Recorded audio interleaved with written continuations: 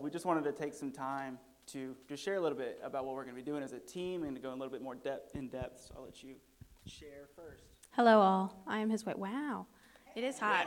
It's got a good pop to it. Oh, glory. I'm his wife, Rebecca. I actually wanted to start off with adding something to what Mama Eliza was talking about. Jordan and I's heart for a long time has been the Matthew, it's on our sweatshirt, but I can't remember it now, like 9, 35 to 38, being sent, going. And like as you set your timers to do this, I just want to encourage you, if you have kids, make sure they're there when those timers go off to pray with you, because their prayers have power too. And if you raise them up now to pray this, like they're going to continue to pray this through the rest of their life. They're going to I have an alarm set for 11 a.m. to pray.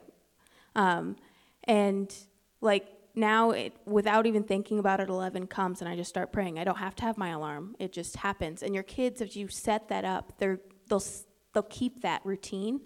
But I also want to encourage you, as you pray it, don't pray it without the intention of being sent as well. Pray it with the intentionality of, I am one to answer this prayer. This was Jesus' prayer. He wasn't asking. I used to read that and think he was saying that only a couple people are supposed to go. And I would back that up with many are called, but few will answer, thinking that was what he wanted, just not having the wisdom of what he was saying.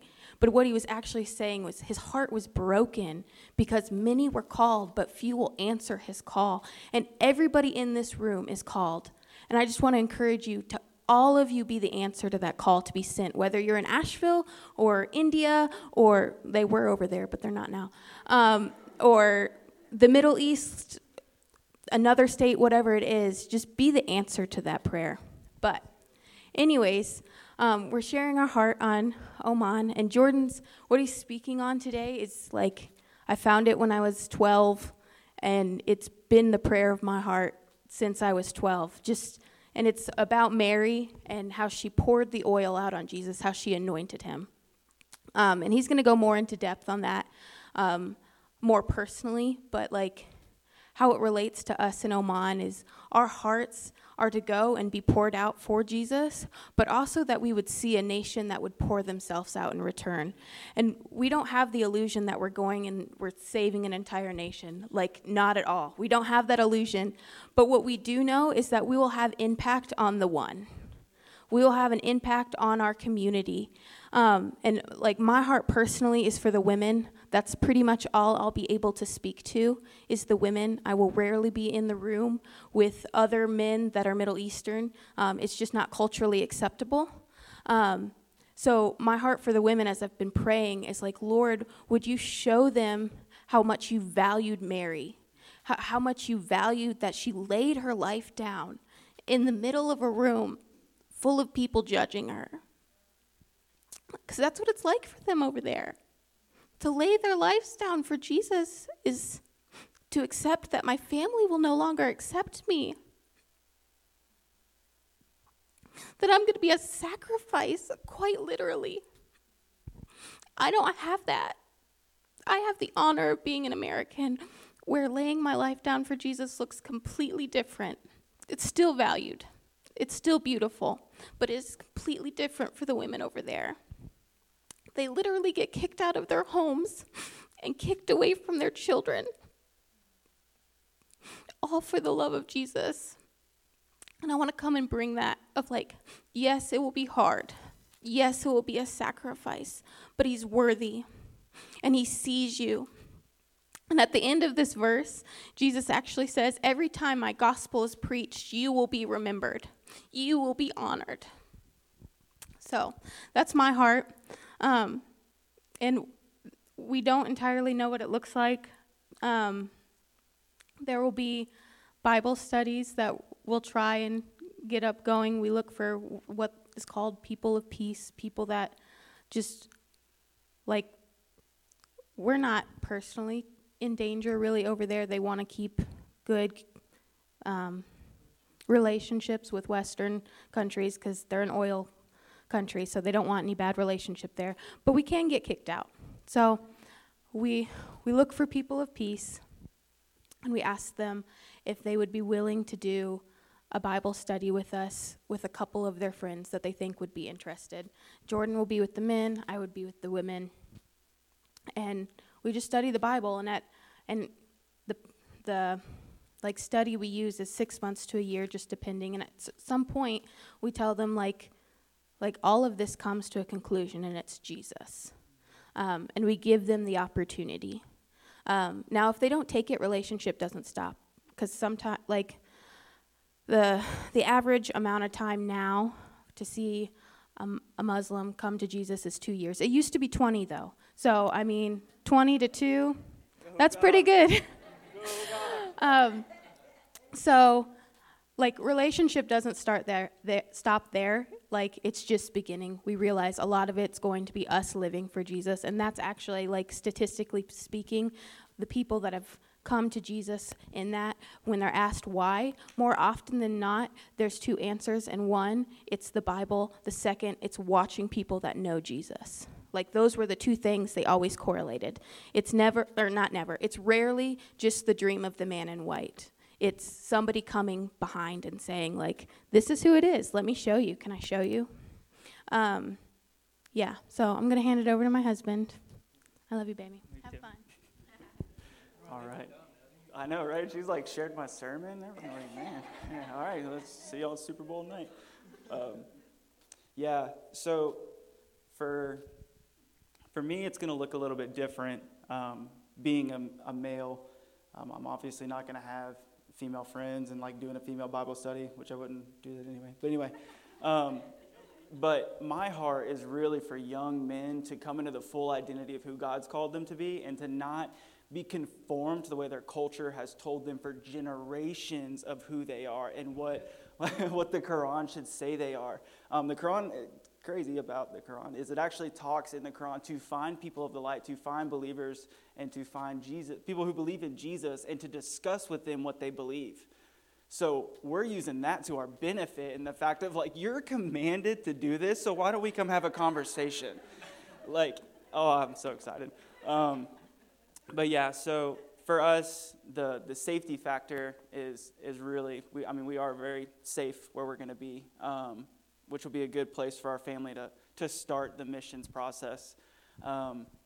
We're very excited to partner with our team and to just start doing just life and Bible studies with these people, and just this simplistic Bible study of the fact of we're just going to read a chapter with them and then ask them simple questions of what's something you learned about God that you didn't know?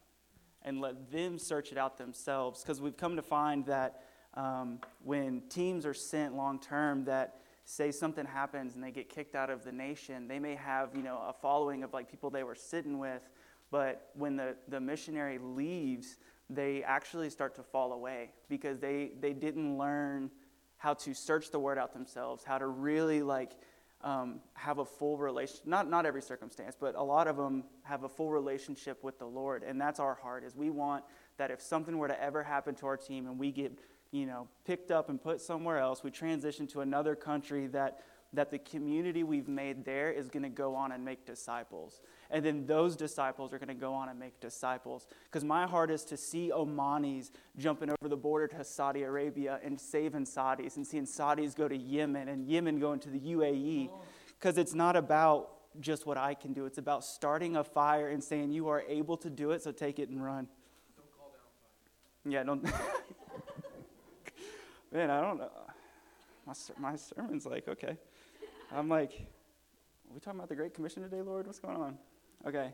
I want to add to about the prayer as well. Just guys, it says he's the Lord of the harvest. So if you want to become closer with the Lord, seek him in his harvest. If he's there, why would I look over here to try and find him? God, I know you're here. When he's I'm here in the harvest. My heart's for people to know me. So as believers, if we want to know Jesus more, why don't we just chase after him in the harvest? It says that we would pray into Iqbalo laborers to the harvest field. like, Igbalo is like a pretty violent word, and it's like to thrust forth, like to open the door and to kick people out and be like, go forth and share the good news. It's a big, it's not just like, let's just go over here and talk about Jesus. Like, no, it's like to go forth in like a violence of like, we're going to take this ground. So, and I just agree, if you pray that prayer, pray it with the heart of like you or your family member being the one that's being sent. I prayed this prayer a long time ago, and was like, Lord, send them. And here I am. But it's been the most beautiful exchange, really. Like, looking back, like, there's nothing else I'd want to do. Like, it really does bring joy, and I have found the Lord in, like, the uncomfortable. And I'll take being uncomfortable and sitting with the Lord than being comfortable and not hearing his heart. Any day of the week. Any day of the week. All right, so I guess I'll start my sermon now. So the past couple of weeks, like Sam, I think it was 2 weeks ago, had been talking about like the old man is dead and that there's this new man rising up and there's an exchange that happens. And he was talking from 2 Corinthians and that, the old is gone and the new has come. And then last week, Evangelist Dan was just talking about just the love of God and just like the lavish love of God that he's poured out upon us. And we were just singing about like his worthiness. And for the past couple weeks, like Sam and Eliza had asked me to speak. And prior to this, like the Lord will keep me up at like midnight to 1 a.m. I'll just have like sermons in my head. And I'm like, what are you doing? Like I'm trying to go to sleep. And a lot of times they're like for me, like they get me fired up at like 1 a.m. I'm like, yeah, go God. So like when they asked, like I was expecting one of those moments. Like, okay, Lord, like you're going to speak and like I'll write it down. And it didn't happen that way. It was like the moment they told me, it was like straight radio silence. And I'm like, okay, God, like we're a week out. Like let's, and I kept getting a lot of just like, 2-line punches. Like, yeah, there's your word. And I'm like, that's not a sermon. Like what am I supposed to do with that? And the Lord's like, well, these punches, like, where do they come from?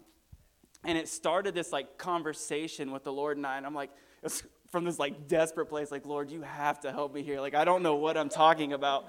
And it just came from this place. And he's like, well, when you feel this way, what provokes you to like want to go to the nations? What provokes you to share my name and do all these things?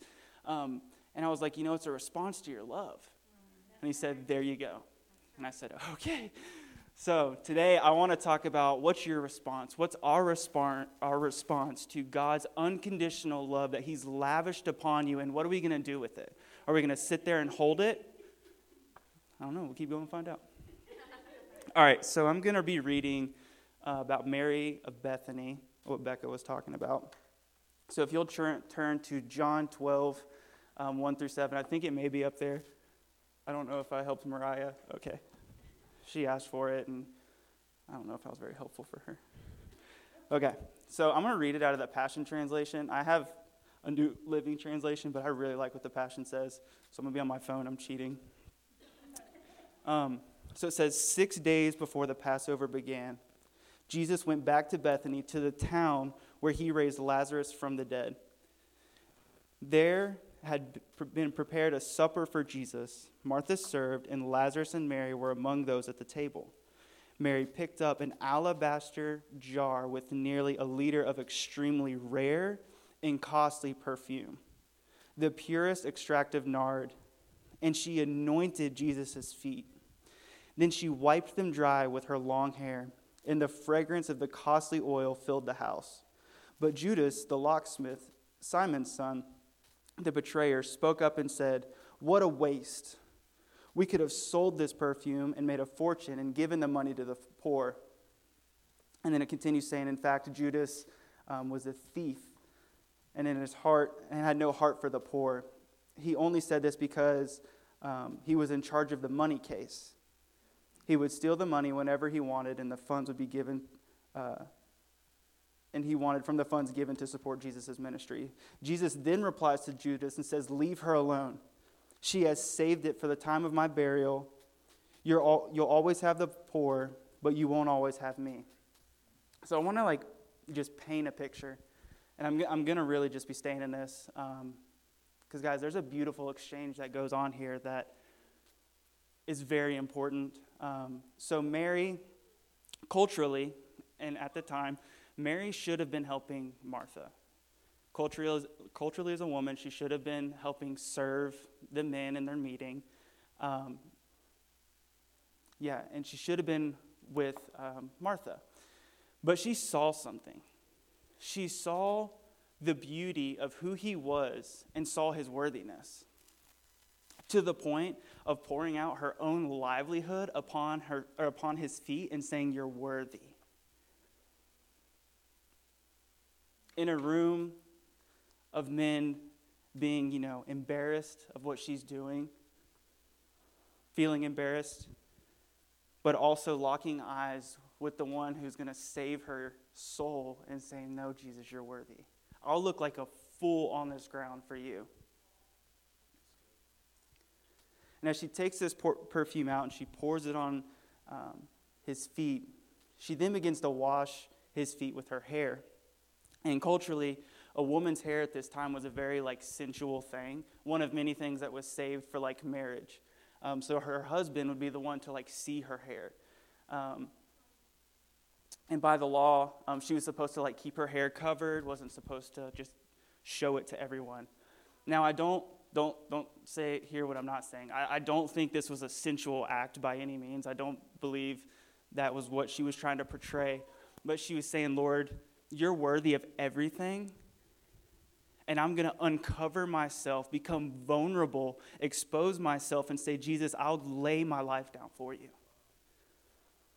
That it doesn't matter what my culture may think. It doesn't matter what the naysayers may think down the street of your worthiness, but I will sit here and I will wash your feet with my hair. The one thing I'm supposed to say for my marriage, for my husband, I will sit and clean your feet with it because you're worthy, Jesus.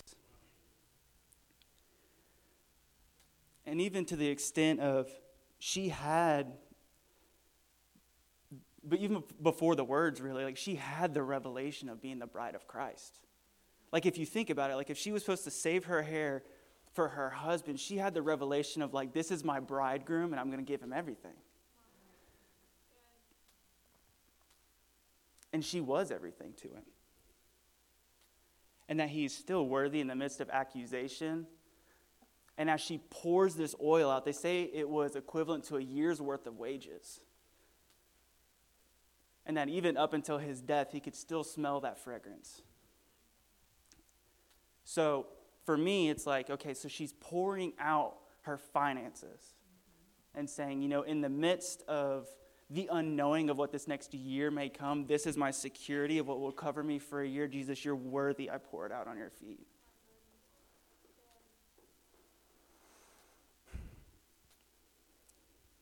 And even to the point of having people in the room saying, "You're crazy. Don't do that. Don't waste your life on this man. Don't waste this perfume, this fragrance that you've built. Don't waste it. We can use it for something else." And she says, No, he's everything. I'm going to pour everything out for him. And this story is one of the most known stories. And in Matthew 26, Becca talked about it a little bit. It actually, Jesus says, "Everywhere my gospel goes, this story will go with it."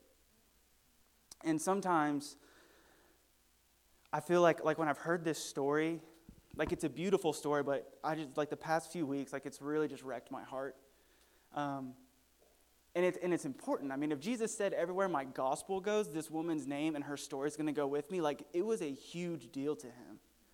I mean, she laid down everything she was. She uncovered herself in front of, the public eye. She went against the culture and said, "No, Jesus, you're worth it all. I'll give you everything I have." So what I want to do is I want to read through this passage again. If you've never done this exercise, I really challenge you to do it. It's really cool. But I'm going to read through it one more time. And I want everyone to just kind of close your eyes and imagine yourself in this situation. But you're not Mary. You're a bystander who doesn't have the revelation that Mary has, and you're seeing this happen. You're seeing this woman pour everything out on this man's feet and to clean his feet. And I want you to just search your heart and just, what does this do to your heart? What does it provoke? What emotion comes up? Yeah, so as you're just a bystander looking in, seeing this this whole thing being portrayed, what happened. So I'm going to read it one more time.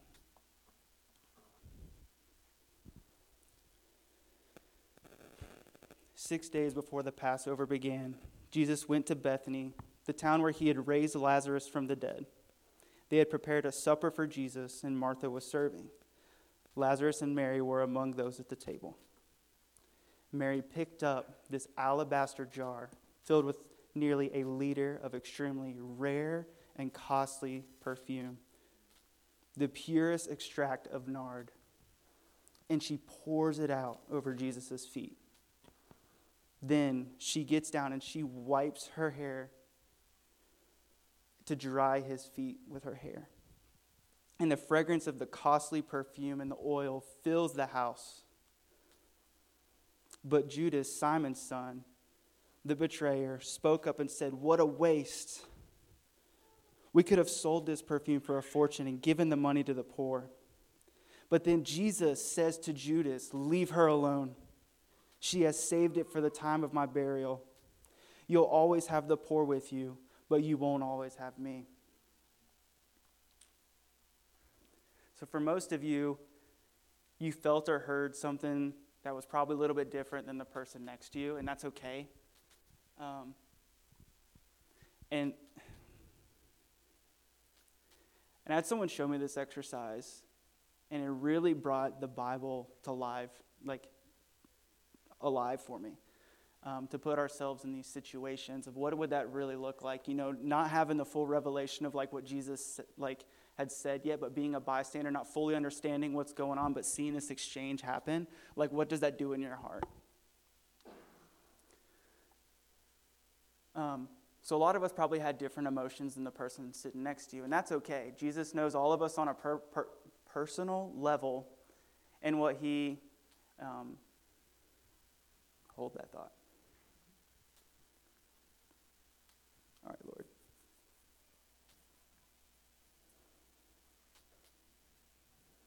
So I bring you back to the title of what I was talking about. What's your response?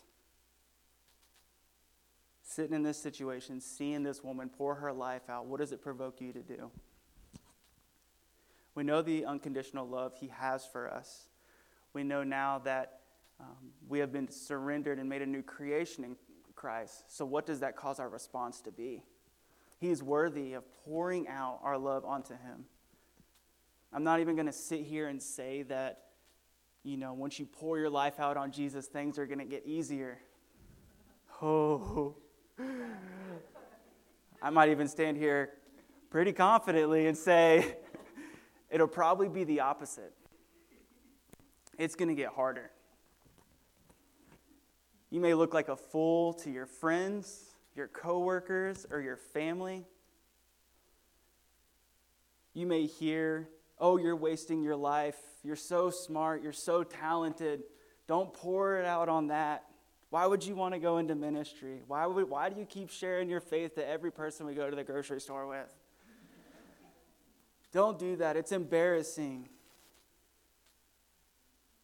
Amidst of all the backlash, you will find the joy of the Lord that is not temporarily worldly happiness.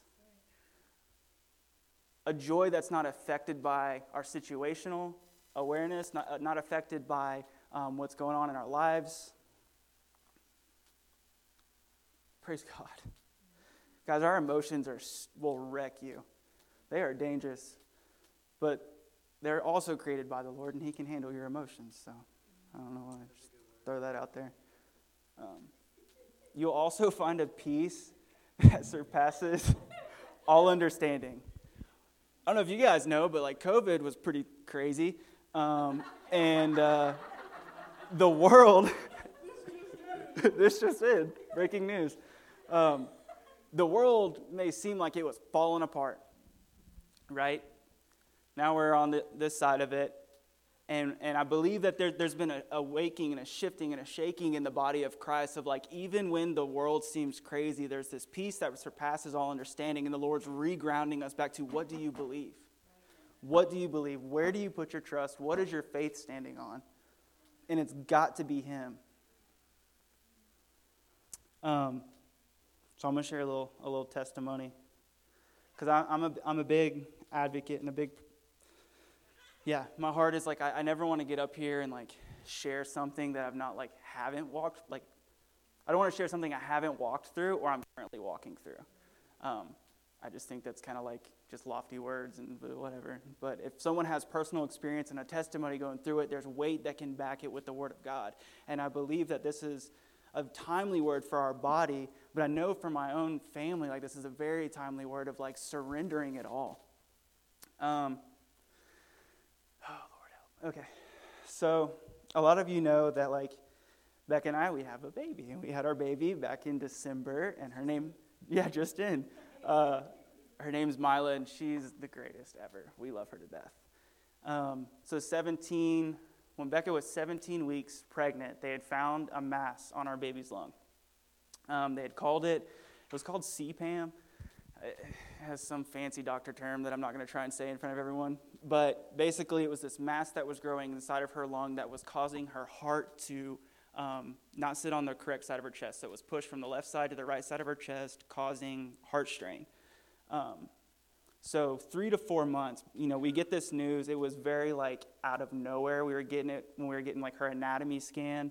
So it was like, it's supposed to be a happy time, like, oh, you're having a girl, you're having a boy. And like everything seemed fine. And then like the doctor got like really quiet and we're like, what's going on? And so he tells us, so Becca became like high risk at that point, and baby became high risk at that point. They rushed, it was like an hour later, but they said, you need to go to the hospital because we need someone else to look at this. That was the longest hour of my life, just driving around. But so we knew that we serve a bigger God, and like no matter what a doctor has to say about like my baby's life, we can take authority over a situation and pray over her life. So we prayed for 3 to 4 months, and there was no change. And that was a hard 3 to 4 months. And then finally we saw a change. We get, so after about the 4th month, we go and we get an ultrasound because we had to get about like 1 or 2 a week to just keep things, just see how things were going. And we saw that the mass had been shrinking, or that she was still growing and it had stopped growing. So we took that as a victory. We're like, praise God, let's go.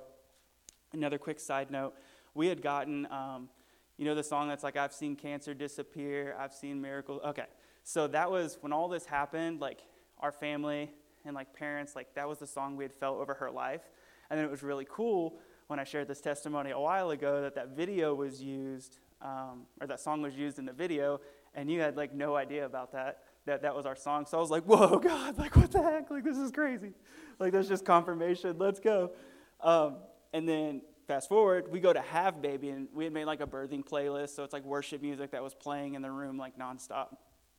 In the moment, I still don't know how this happened. It's crazy. It was on shuffle. I'm not messing with the phone. I'm a little preoccupied. Becca's definitely preoccupied. So we're not like messing with the phone. And so this moment where Mila comes into the world, that song starts playing at the chorus. Like, I've seen cancer disappear. I've seen miracles restored. And, like, I became a puddle. Like, I was like, being strong, supportive, and that came on. No. And it just wrecked me. I'm like, God, you're so good. You're so good. You're so good. Like, and I told her, like, she was just laying there, giving birth. And I was like, do you hear what's playing? Do you hear the song that's playing? Like, it's her song. Like, the Lord's playing it over her life. That's the first thing she hears when she comes out of the womb. So we had NICU in the room. She was born with no, like, visible problems. Doctors were saying surgery probably won't be needed. Like, she seems okay. So fast forward a little bit. She's 7 weeks old now. 2 weeks ago, we had to go and just get x-rays. They wanted to make sure everything looked okay. So we go to get the x-rays, and the doctor's like, yeah, there looks like there's something there. We're not fully sure, but it could just be like scar tissue or something used to have been. But we're going to schedule you for a CT scan to take her to go get a CT scan so they can get, a more accurate view of it. So earlier this week, right? Yeah, earlier this week, we go to get her CT scan. She had to get IVs and everything. That's really hard to watch your baby get an IV put in her hand. So she goes to get a CT scan. They put her in. couple hours later, they call us. They did like a video call, and they said, hey, so we have some news. This is actually still there, and it's more severe than what we thought. That it's actually not a CPAM, what they had thought it was prior, that it's actually a cluster of cells that have formed in her lower left lobe, and the heart has now recognized it as an organ, and so the heart's feeding it. So the reason they said why it could have been missed in the womb is like her body wasn't going into full overload of like working itself, so it didn't have the blood flow going to it, so they couldn't fully see what it was. Now they can. And that it is more serious than they had thought, and she will need surgery. So as you can imagine, like Becca and I finding out this info has put us in this like emotional like roller coaster this week, and we're just like, and honestly, like I got really mad towards the Lord. Like I'm gonna be real and raw with you guys. Like I'm like, Lord, like I know you can heal. I've seen it done. I've seen like someone's leg grow. Like I know you can heal my baby, and you know, I'm sharing this testimony, like it had stopped or it had shrunk, it had stopped growing, like what is going on? And guys, I don't know who needs to hear this, but God can handle your emotions. God can handle your anger. You know, he made the universe. The fact that he can handle me throwing my hissy fit, stomping around in my room and saying, God, what are you doing? Like he can handle it, guys. So don't think like your words are going to offend him. I don't know who needed to hear that. I probably needed to hear it, so I'll just say it. So I'm having this like moment, and I'm like, we're just praying it through, and obviously emotional, and I'm talking to Becca, and I'm like, I just don't get it. Like it doesn't make sense to me why this would go on. Why would this happen? Like I know God's good. I know these things, but I'm not seeing it. I'm not seeing really the movement that we had seen, you know, prior. And Becca looks at me and she says, you know, as much as we love our daughter, the Lord cares about her so much more than we ever could. And this, like, it is true, and this simple truth broke something on me. And I'm being real, like, it broke something. It shifted something in my heart. And in the midst of whatever the world's going on, whatever doctors may say, I still know that God is good, that he's worthy, and he's worthy of my life still being poured out onto his feet, and that whatever the world may throw at us, it can't stop us. As Matt was saying, he's not here, but as Matt was saying, having your helmet of salvation, we can still go down these mountains and see obstacles and not be worried or stopped by these obstacles. Come on. So our life circumstances doesn't change the worthiness of Jesus. He's not more or less worthy. Actually, he's probably more worthy than we give him credit for, to be honest with you. And our emotions definitely don't change his goodness and his kindness. Our finances don't change who he is as a provider. He's never changing.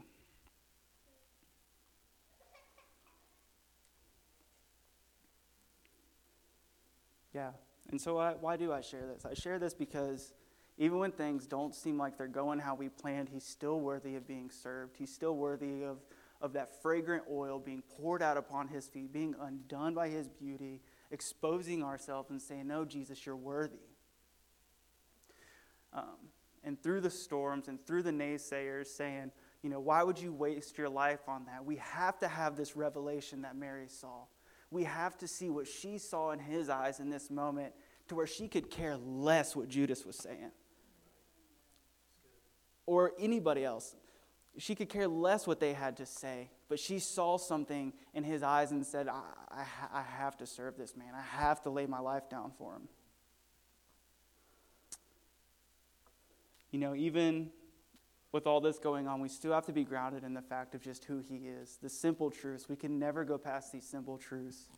You know, I'm not bouncing from scripture to scripture. I just really felt this one strongly. And Danny, you can come on up if you want, Chief. Amen. So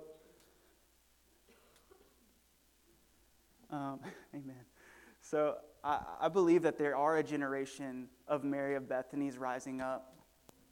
And, like, there's not a lot of hills that I'll, like, die on, but this is one of them. A generation that's going to be undone by the beauty of God. And, you know, this generation can be taught that. But they have to see it. They have to see it. They have to see a body of Christ that is just undone by the beauty of who he is. And no matter what life circumstances go through, our circumstances we go through, we still love this man unconditionally. And just saying, I'll just give it all to him. I'll lay down everything for the man who is worthy of my wholehearted devotion. He is worth giving your life in devotion to. He knows you better than you know you. So let's trust him together with all of our lives. So I'm going to read this passage one more time. And I want to take a moment and I just challenge you. I'm going to read it, but I want you to sit in Mary's position.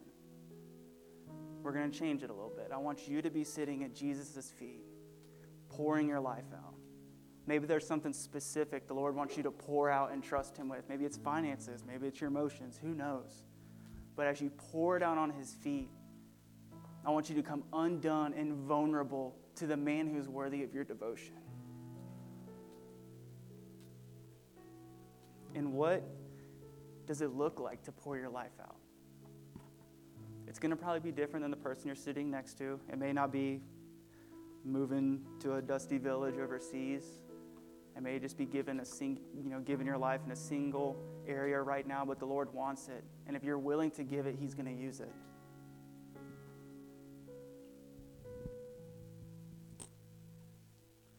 So 6 days before the Passover celebration,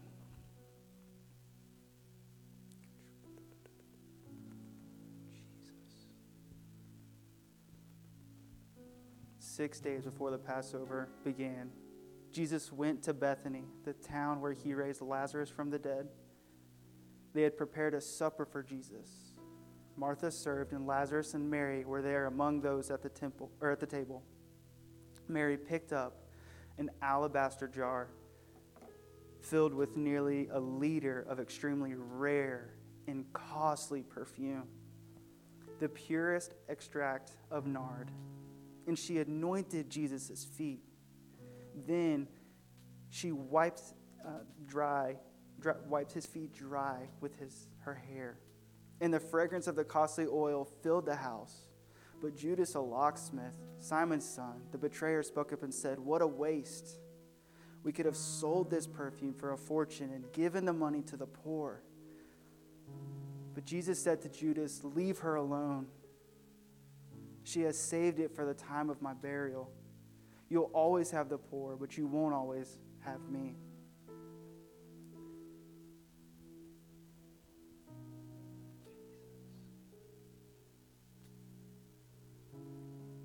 Yeah, Jesus, we just thank you. We lay our hearts down at your feet, Jesus, and we say you're worthy, God.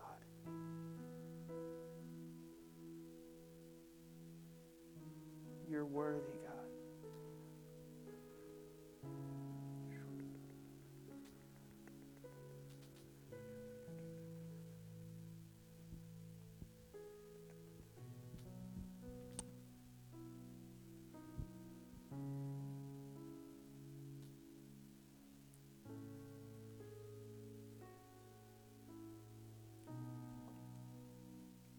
Lord, you're worthy of the uncomfortable. You're worthy in the midst of where the world may be saying one thing. Why would you waste your life on this man? I would do it because you're worthy, God. Lord, give us the eyes that Mary saw, the beauty, the revelation of being the bride to the bridegroom. Lord, make us a bride that's ready. Guys, we all have to be at this place of just wanting to see his face, to sit at his feet. Because I don't know about you, but we're going to be doing a whole lot of that in heaven. And I don't want to be uncomfortable with it here. I want here to just be a small taste of what it's going to be like, and then being fully undone when we're in the throne room.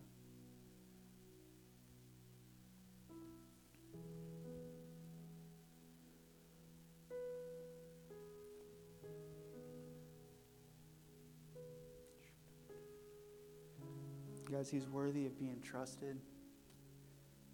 I don't know, I just feel like he's pulling on some people's hearts with certain things. Guys, it's hard, but he's with you in it. And it's so worth it in the end. You'll find no greater joy than wasting your life on the man who created you.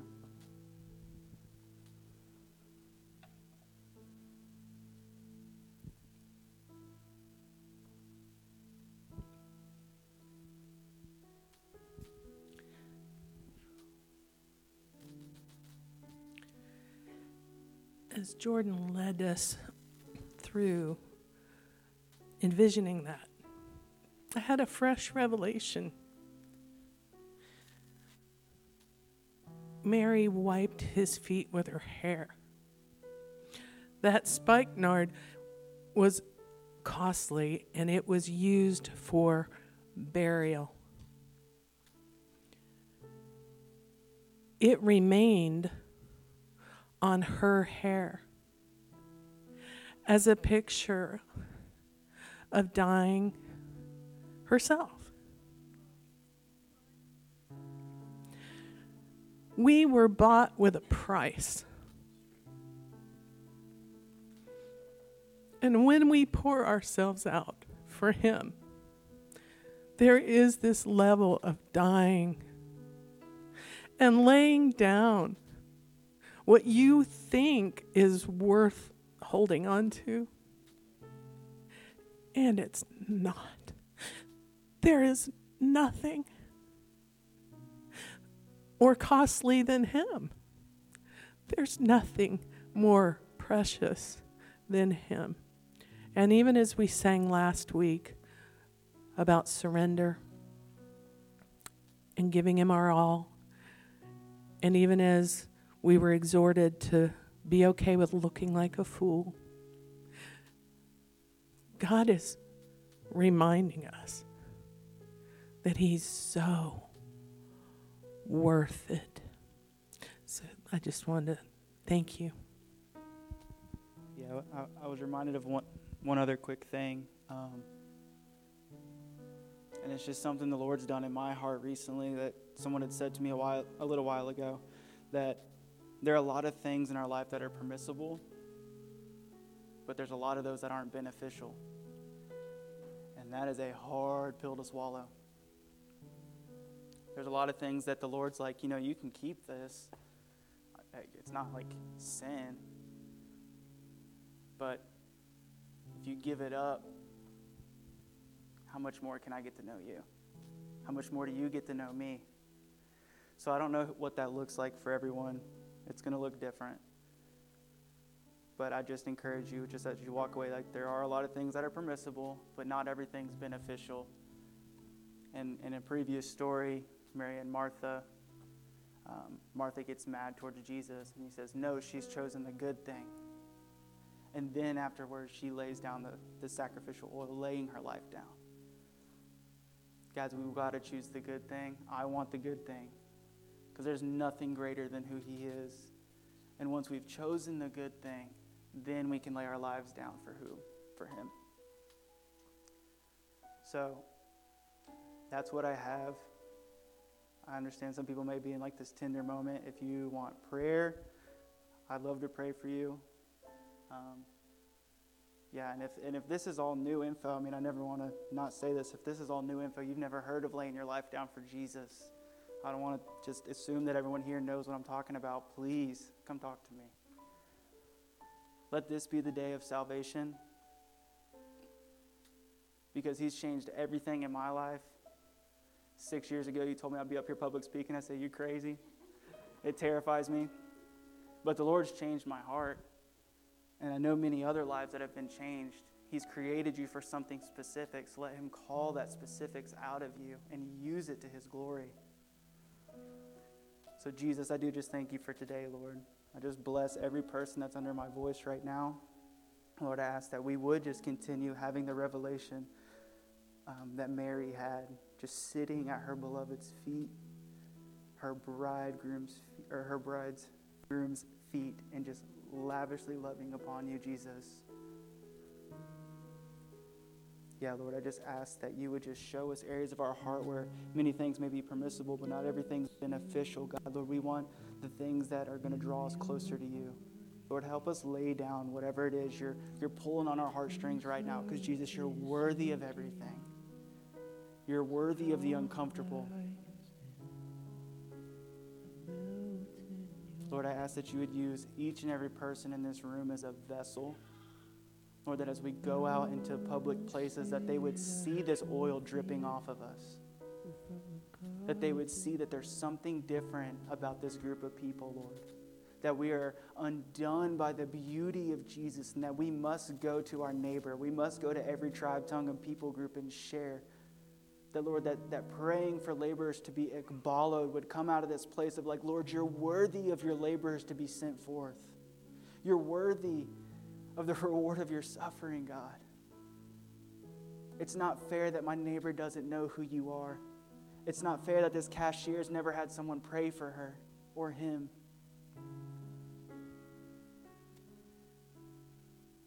Yeah, Lord, we just ask that you would just rearrange our hearts right now, Lord.